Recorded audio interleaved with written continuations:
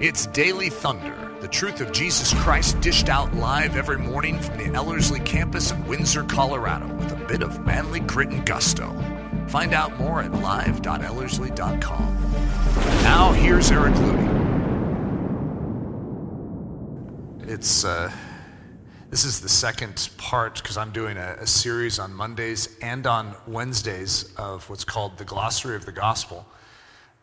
And Monday, which was sort of our grand opening to our stream, had a little rough go because our stream didn't work. I guess our internet was down. So that's how we started out this whole thing. Doesn't it just sound like a spiritual work in and of itself? There always is obstruction at the beginning of things. But listen to this. It's always the most important things that are obstructed. You know, if the devil's going to spend any time trying to focus on something, it's a compliment to whatever he's taking his time to focus on. So we'll take it as a compliment. So I always give a name to the things that I do. And so on Monday it was called The First Things. And today it's called Becoming a Doer, which is very, very important in Christianity. Because we can hear what these words say. On Monday, I was talking about the significance and the importance of the Bible. And this book is so paramount and so significant because it's like a treasure map. The treasure is actually the most valuable thing. And the treasure in Christianity is Jesus Christ. But the treasure map, the Bible, is the way we find him.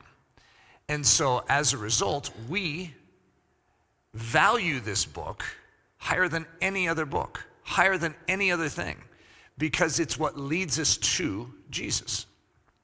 And so in the handling of this book, a lot of people oftentimes think that just memorizing the words or just knowing what it says is what matters. It's like, I really know a lot of Scripture. However, we need to do the Scripture. In other words, when it says to do something, you need to do it. And that's the key to Christianity. So as you begin to unpack Christianity, you recognize that it's a verb. It's something that you do. It's not something that you just know about and sit in a chair and hear a sermon about. It's something that you activate and you move forward in your life. So on Monday, I talked about the BW versus the GP. Now, if you missed it, see, now some of you are thinking, oh, great, I missed it. I have no idea what he's talking about, so I'll give you a little background.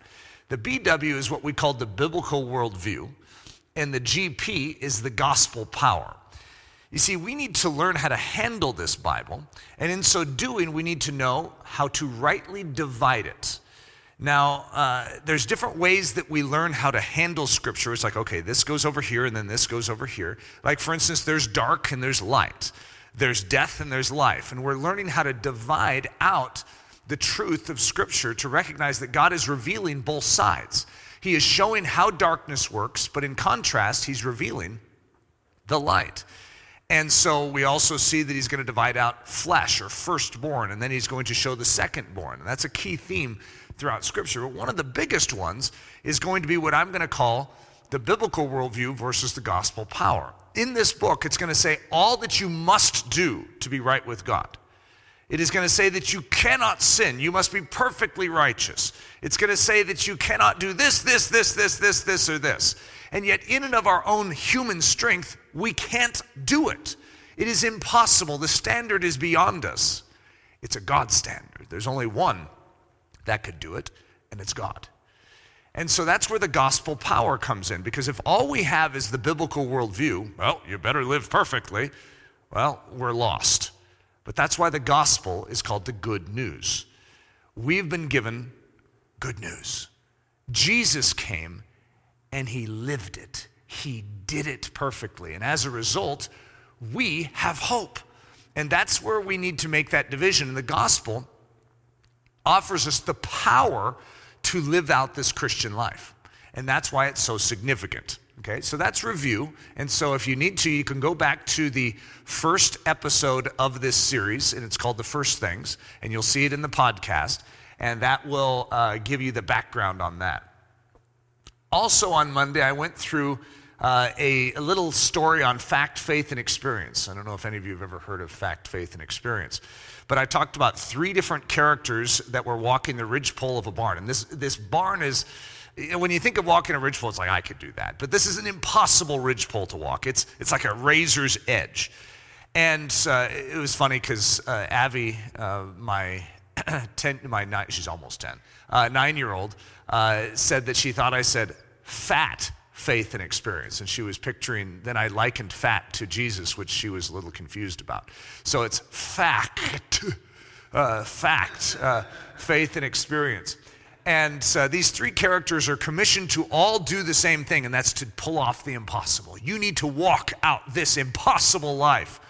And the first character, fact, is who we know as Jesus Christ. But we would say the truth. We don't usually use the word fact in Christianity, but fact and truth are very similar in the sense that there is no lie in them. A fact is true, but it's just data. It's just information, whereas truth is a person. And that truth gets up on top of this ridgepole and walks out the impossible. He does it.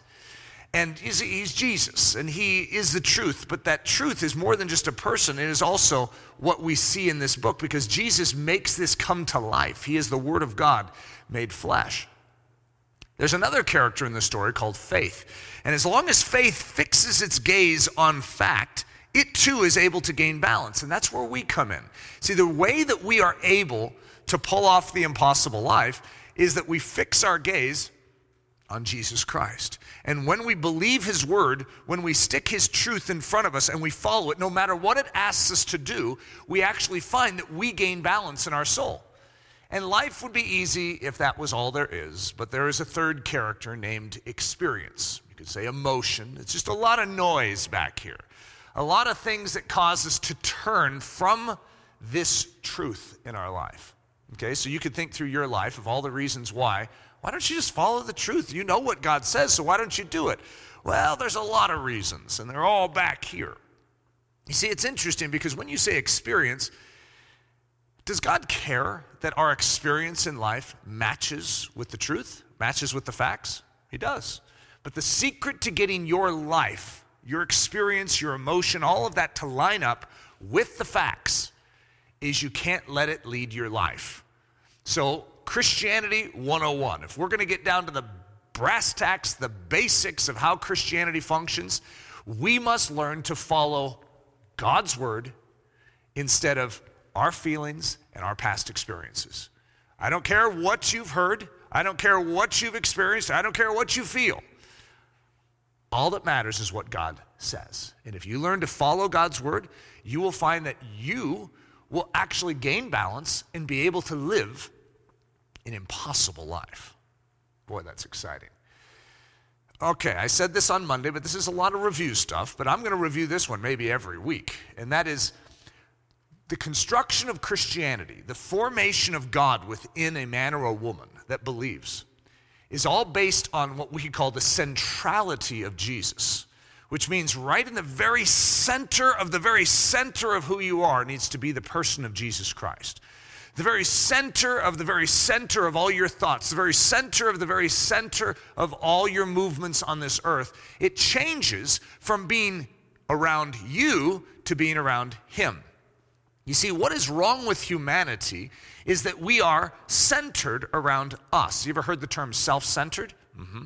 That's sin.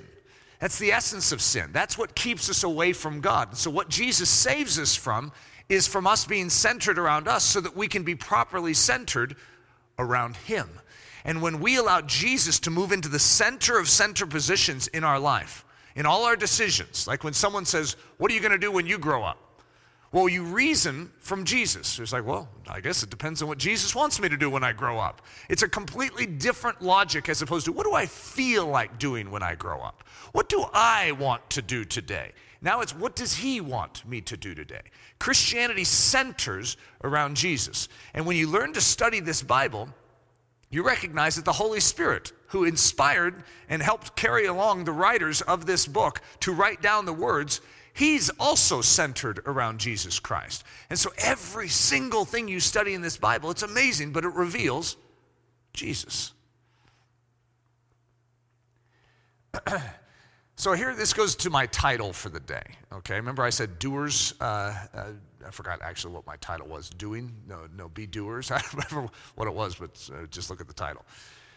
But be doers of the word and not hearers only, deceiving yourselves. So in other words, if you hear the truth, but don't do it, you actually are deceiving yourself. And this happens to so many Christians, where we stock our minds full of truth, but we don't do it.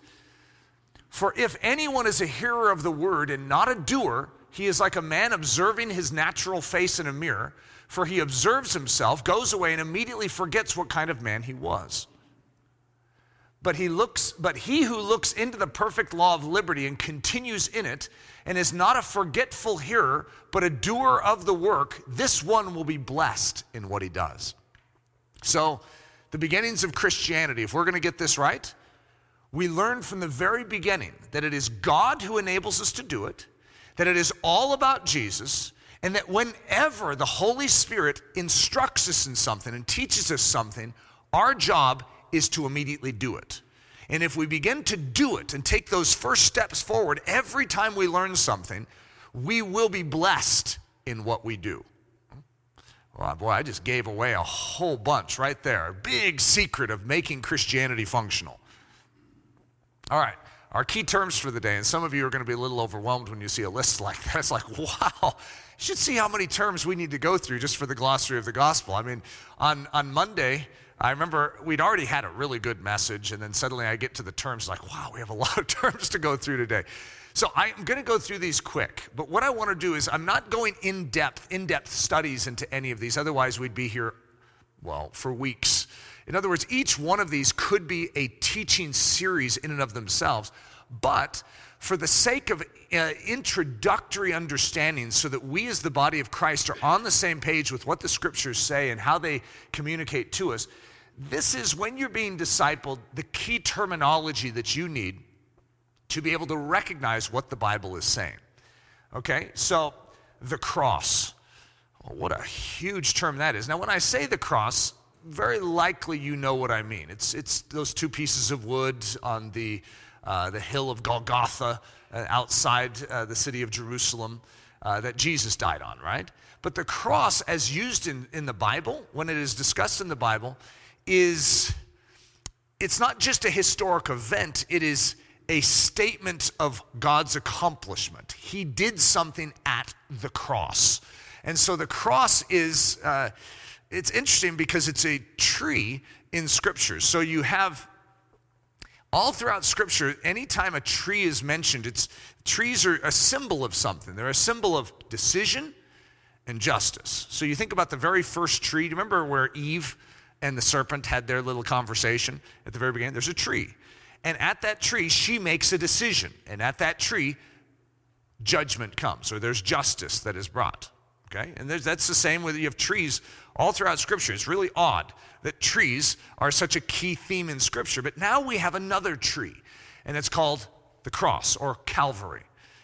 And so at this tree, it's again a place of judgment, a place of justice, and that's why it's so important, is because Jesus is in our place. Anyone who hangs on a tree is cursed, it says in the Bible. And so Jesus literally chooses to hang on a tree for us. And he is cursed for us. We're the ones that should be cursed. Instead, he bears the curse for us. He takes the very penalty that we are supposed to carry. The very wrath of God falls on him instead of on us. So when he goes to that tree, he is standing in our place. He is taking the righteous judgment of God upon him because God is just.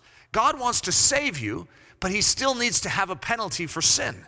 So Jesus takes that penalty for us.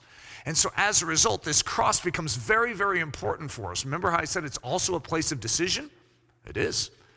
Every single one of us, our eternity is defined by how we relate to that cross and how we decide at that cross.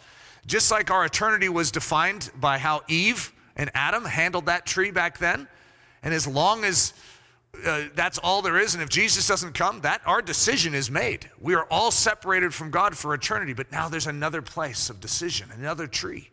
And if we come to that tree and believe in Jesus Christ and say, he took my sin upon him, I believe in Jesus Christ, then we are saved. The resurrection. The resurrection is no small thing. And it's, that people have argued about the resurrection since the beginning. Jesus promised that after 3 days, after being killed, he would rise again on the third day. And the teachers of the law in Israel that didn't like Jesus weren't too excited about this. And so they got the Romans all stirred up about it. So they put extra guard. Not every grave. When you go down to the cemetery, do you see guards standing around graves? No, that's a fairly unusual thing because they were concerned, because they didn't believe Jesus, they were concerned that his disciples were going to steal his body and act like he rose from the dead. So they stick a guard out in front. Well, guess what? He did rise from the dead. The guard was so afraid, they ran away. The stone, which was too heavy for any normal man to just roll away, is literally busted open. And God rises from the dead. Jesus Christ rises from the dead on the third day, just as he said. And that's critical, because if he doesn't rise, he's not the Son of God. And so it's a very significant moment in history, the fact that he is demonstrating to all the spiritual powers, high and low, all the earth, that this is in fact the Son of God. Now I'm going to skip forward, I'll come back to this. But concerning his Son, Jesus Christ our Lord, who was born of the seed of David according to the flesh and declared to be the Son of God with power according to the Spirit of holiness by the resurrection from the dead. That resurrection is a very, very significant statement to all of our souls. Jesus is not in the grave. The one that we serve, our Lord and our Savior, our King and our rescuer, is in fact risen. He's alive this very day. The God we serve is alive. He is all-powerful and almighty, and he has defeated death. That's huge in the Christian life. So that will become more and more important as we unpack what Christianity is. Now look at these next two, the old and the new.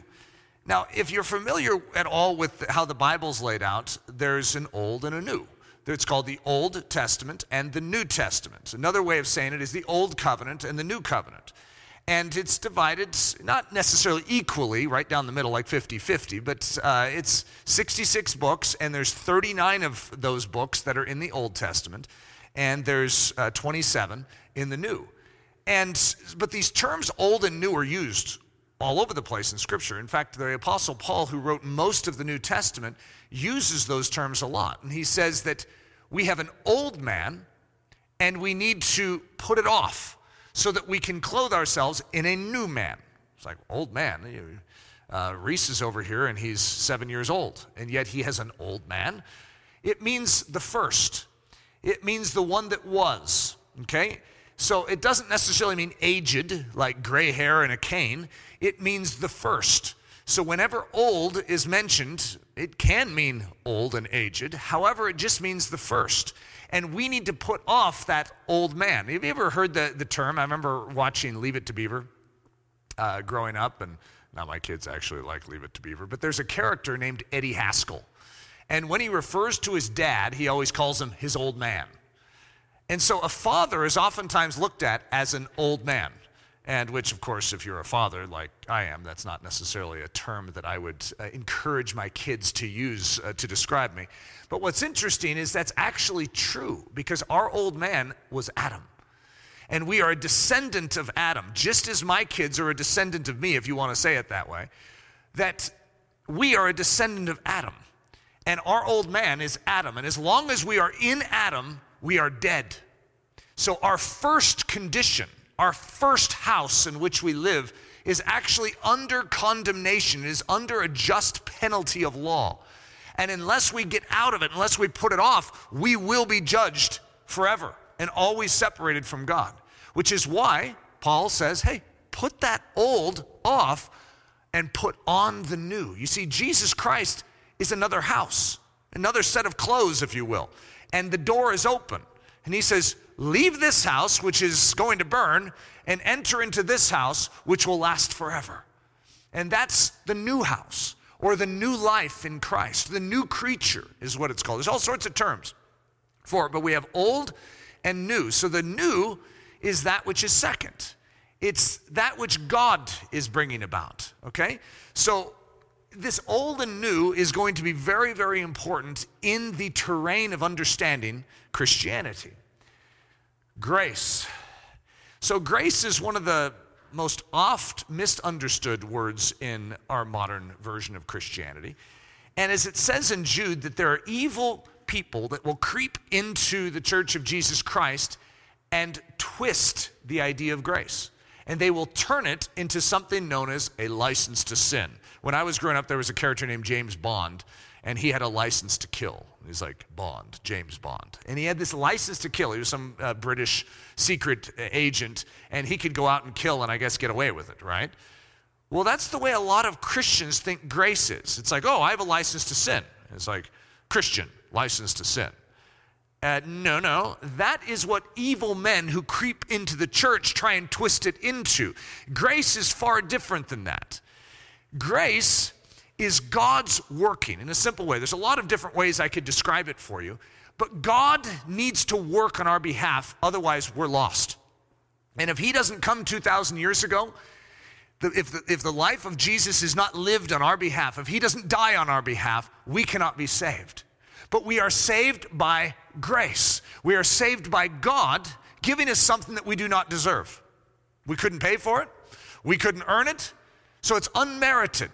We could never save up enough money to pay off God to come down to this earth and pull that off for us. It was something he did because of how he loved us and his mercy that he showed towards us. But that's the work of grace. It is an action on our behalf, a giving of God, a working of God on our behalf to save us. So, how are we saved? We're saved by God working on our behalf. We're saved by grace, right? It's undeserved. It's unmerited. It's the kindness of God expressed. All of those things are true. But it is a working. It is a doing of God. Now, God worked 2,000 years ago, but how are you saved today? Like, say a temptation comes, and the devil goes, I want you to do this. Have you ever noticed that it's really hard to say no to that? You see, in our old man, in Adam, we are very weak and fragile and impressionable. And the devil gets away with all sorts of nonsense in our life, which is why Paul teaches us to put off the old man and to find our life in Christ. Because in Christ, now we have Christ's strength to say no to temptation. But what is that strength? The Bible will call it grace.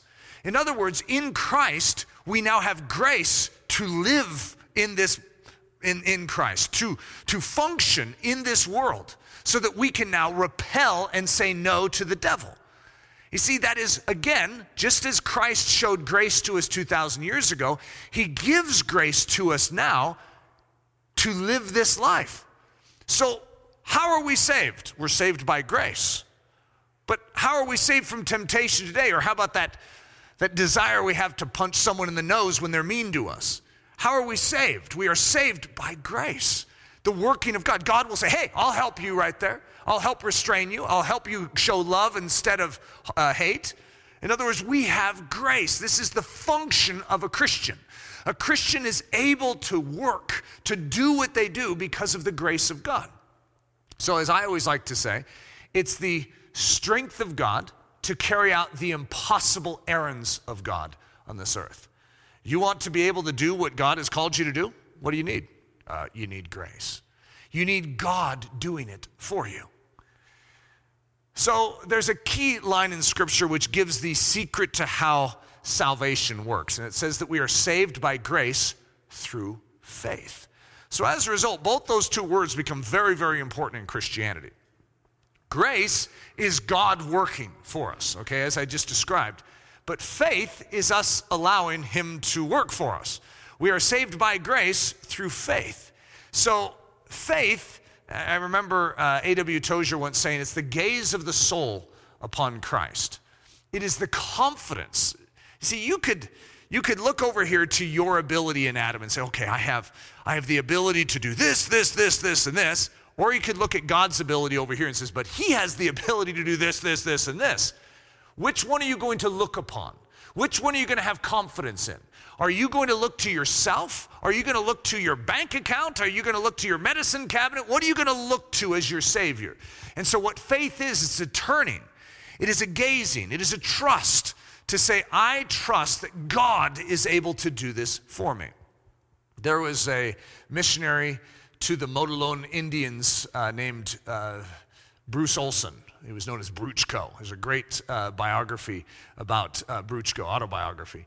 And he was trying to describe faith to the Mogollon Indians, which is a hard thing because they didn't have the word in their language. So how do you describe something to a people that have never had the concept and do not have even the word in their language? So they used to all sleep in a common house, which is really strange. So it's just like one big house, and they had these rafters up there, and every one of the tribespeople would sleep in a hammock hanging from the rafters of this common house. And so here was how he described faith. He says, you know how you tie your hammock strings into those rafters, and you put your weight down upon that hammock, and you trust it to hold you up? He says, I want you to do the same to Jesus. I want you to take your hammock strings and untie them from any other thing you trust in. I want you to tie them into Jesus Christ and then put your entire weight upon it. That is faith. So how are we saved? We're saved by grace through faith. We're saved by God working in us saying, I trust you to work for me, and laying down in the hammock, tying everything we are to Jesus. If you tie your life to Jesus and put your weight on it, that means you're trusting him with the entire weight of your life. Holiness. Big word. Holiness, just to make it as simple as I can, means other than us. It's other than. That's what it means. So God is not like us. So he's holy, holy, holy. He's not like us. He's not like us. He's really not like us. So the word holiness wouldn't even exist if there wasn't sin in this world. But since sin is in this world, God has to create a word to clarify that he is not like that. You see, he's light. He's very different than darkness. You see, he's life. He's very different than death. He's holy. He's other than death. He's other than darkness. He's other than lies. You see, he is holy. We have fallen into sin.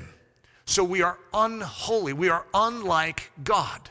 So one of the amazing things about the truth of Jesus Christ is we are commanded in Scripture to be holy as he is holy. And yet no matter how hard we try, we can't whip it up. Remember Adam, our old man? We can't get holiness out of this life. We can't be like God in this old man. So if we put it off and we put on Christ, you know what we're putting on? We're putting on a life that is holy. And you know what happens when we put on Christ? The Holy Spirit now can move in. And did you catch the name of the Holy Spirit? Holy Spirit. So what is he going to bring? Not only are we clothed in the holy life of Jesus, but now the Holy Spirit comes inside of us to do what? To make us holy. So in and of yourself, you cannot be holy. You cannot be like God. You are other than God, but God desires to make you like him. That's actually one of the great things that happens in Christianity.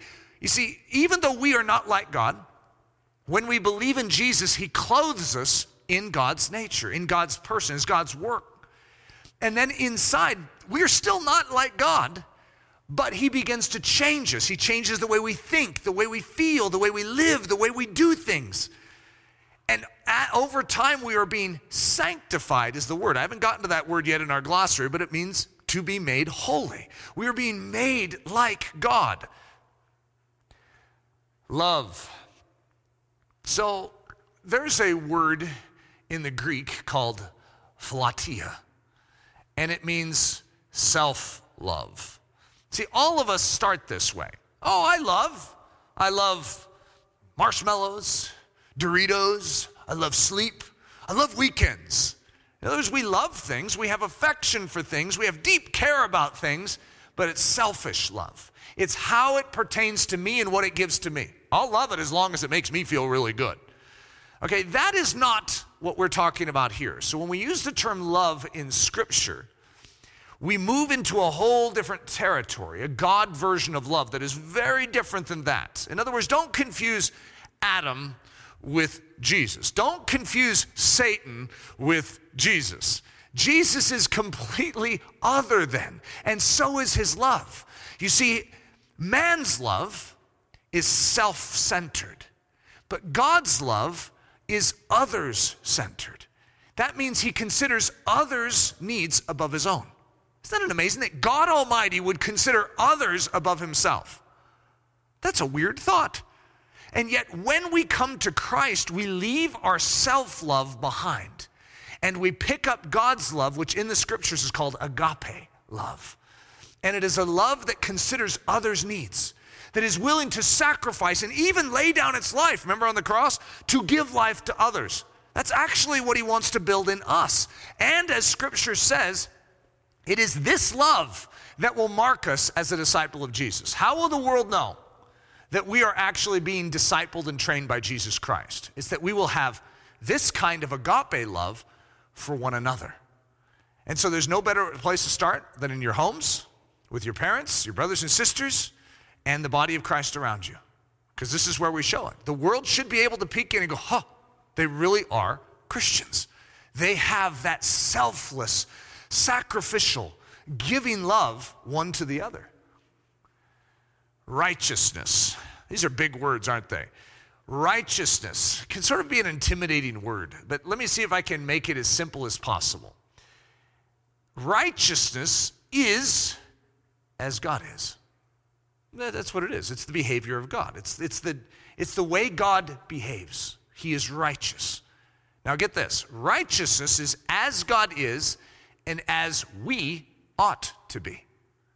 In other words, when he created us, remember in the very beginning, God created man and he shaped him out of the dust. What was he creating him to be? Righteous.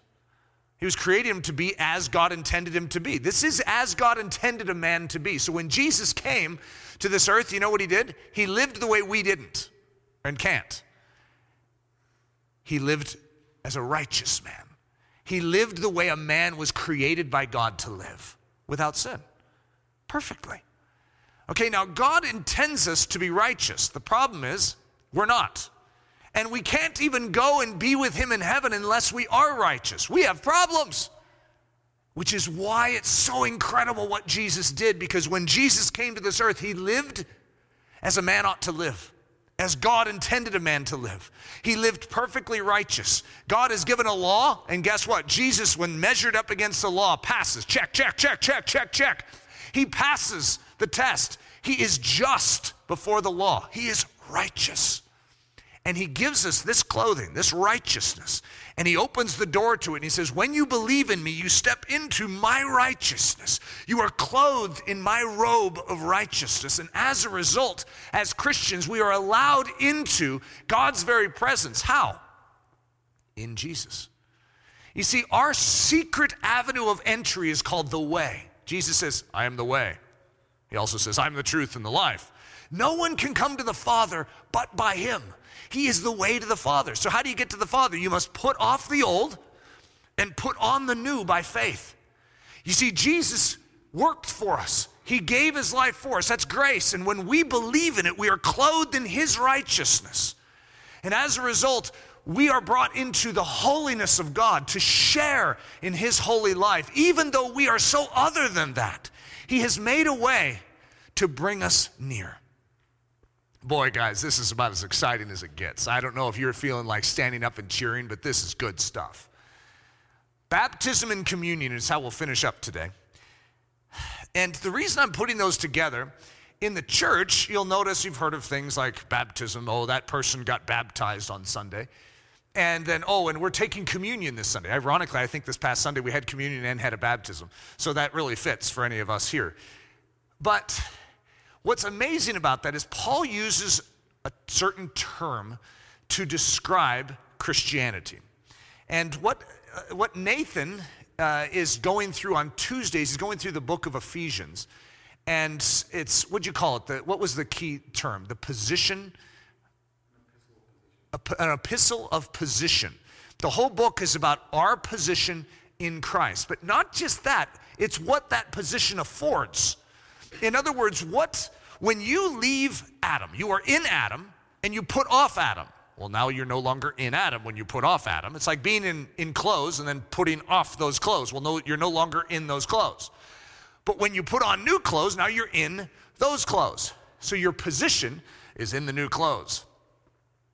When you enter new clothes, When you enter by faith Jesus Christ, Paul calls it being in Christ. And so that's what baptism is. Baptism, the word in the Greek is baptizo, which means to be immersed in something. So the picture in the Greek is a cucumber being immersed in vinegar. And did you know what happens if you keep a cucumber in vinegar for 40 days? It becomes a pickle. It becomes a new food. And this is precisely the mental picture that we are given for what is happening when we put off Adam and we put on Christ by faith. We actually become new. We are made new by what? By baptism. But baptism is, many of us understand it's like in water, and you go back down and many of you are like, oh, that looks cold. I'm going to come back up. And so we see the water version of baptism, but what we fail to see is all that is an external symbol of what takes place in the heart. You see, we are baptized by faith. When we believe in Jesus and we put off the old man and we are immersed in Jesus Christ by faith, we're baptized into Christ Jesus. Now, as a public statement of what just took place, we say, I'd like to be baptized in water, so that we could confess our faith, so that we could stand before people and say, hey, look what happened. I entered into Christ, and when I entered into Christ, I entered into his death, his burial, and his resurrection. I am now in Christ Jesus. It's a very, very important thing. And if any of you haven't been baptized in water, but you have been baptized by faith in Christ Jesus, I highly encourage you to be baptized in water. As a public statement, it's sort of like taking wet clay and sticking it in a kiln. What happens? It firms up. And that's precisely what happens. You have wet clay, you've made a decision for Jesus Christ, but now you stick it in the fires of public declaration, and out comes something firm. So, I'm going to look at baptism as being in Christ. But when you enter into Christ, you put off the old man, and you believe in Jesus, and you put on the new man. You're now in Christ, and now you're in his righteousness. You're able to be brought into his holy, holy, holiness. This is incredible. Just because of faith in Christ, it's because he did the work for you. But the communion is what symbolizes now what we can participate in. See, if you look at the word communion, you'll see two things: common union. As believers in Christ, Nathan, what's your position? What's your position, Sarah? So we have a whole bunch of people in Christ. Kip, what's your position? You're in Jesus too? You see, we have a common union. We're all sort of hanging out there together. It's like we all are stepping out of the old man and stepping in. It's like, whoa, boy, I just stepped on Kip's foot in here. Boom, what's Nathan doing in here? We have a common union. We're all in Christ together. And we all share in the same inheritance. You know what that is? The life of God. You have access to the life of God. And so this is why Jesus gets so excited, guys. He's like, it's better for you that I go to be with the Father, because when I do, you're going to get the life of God. You're going to get the Holy Spirit. We have in this common union not just the ability to declare, I am in Christ, but we have now the ability to say, and Christ is in me. We have access to the Holy Spirit, and the Holy Spirit now has access to us. So when we are in Christ, we can ask the Father for the Holy Spirit, and he enters in. Now look at what communion is. What do you do with communion? You have bread, you have some juice, and you take it in through this mouth cavity, and it enters into your body. It's a symbol of something entering in, the life of Christ, the working of Christ, the grace of Christ coming in and finding a house inside of you. That's why it's so profound. So baptism is you entering into Christ, entering into his work, his death, his burial, his resurrection, his ascension, his seated position. But then communion is saying, and I now share in the common union that we all have, the inheritance of the saints. I have access to the Holy Spirit, and this body receives gladly the Holy Spirit of God. Isn't that an amazing statement? What a beautiful picture. Now, there's a lot of depth to each of these. Every single thing I just went through, I just skimmed on the surface like a rock skipping on the surface. At the same time, it's a beginning understanding of the grandeur of what is taking place when we enter the kingdom of heaven. the necessity of the Holy Spirit. Now, maybe that's obvious with what I just said. However, as we progress as Christians, now remember what I'm doing is I'm giving almost like a primer, a basic introduction to first steps forward in the kingdom of heaven.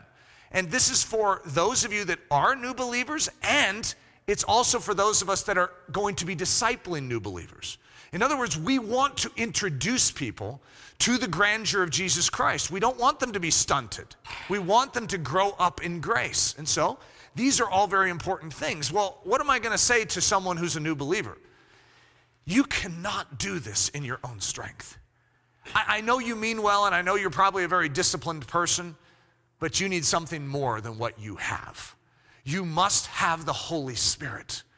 So if you are in Jesus, seek more, crave more of the Holy Spirit. Let this body be ruled by something other than you and your own ability.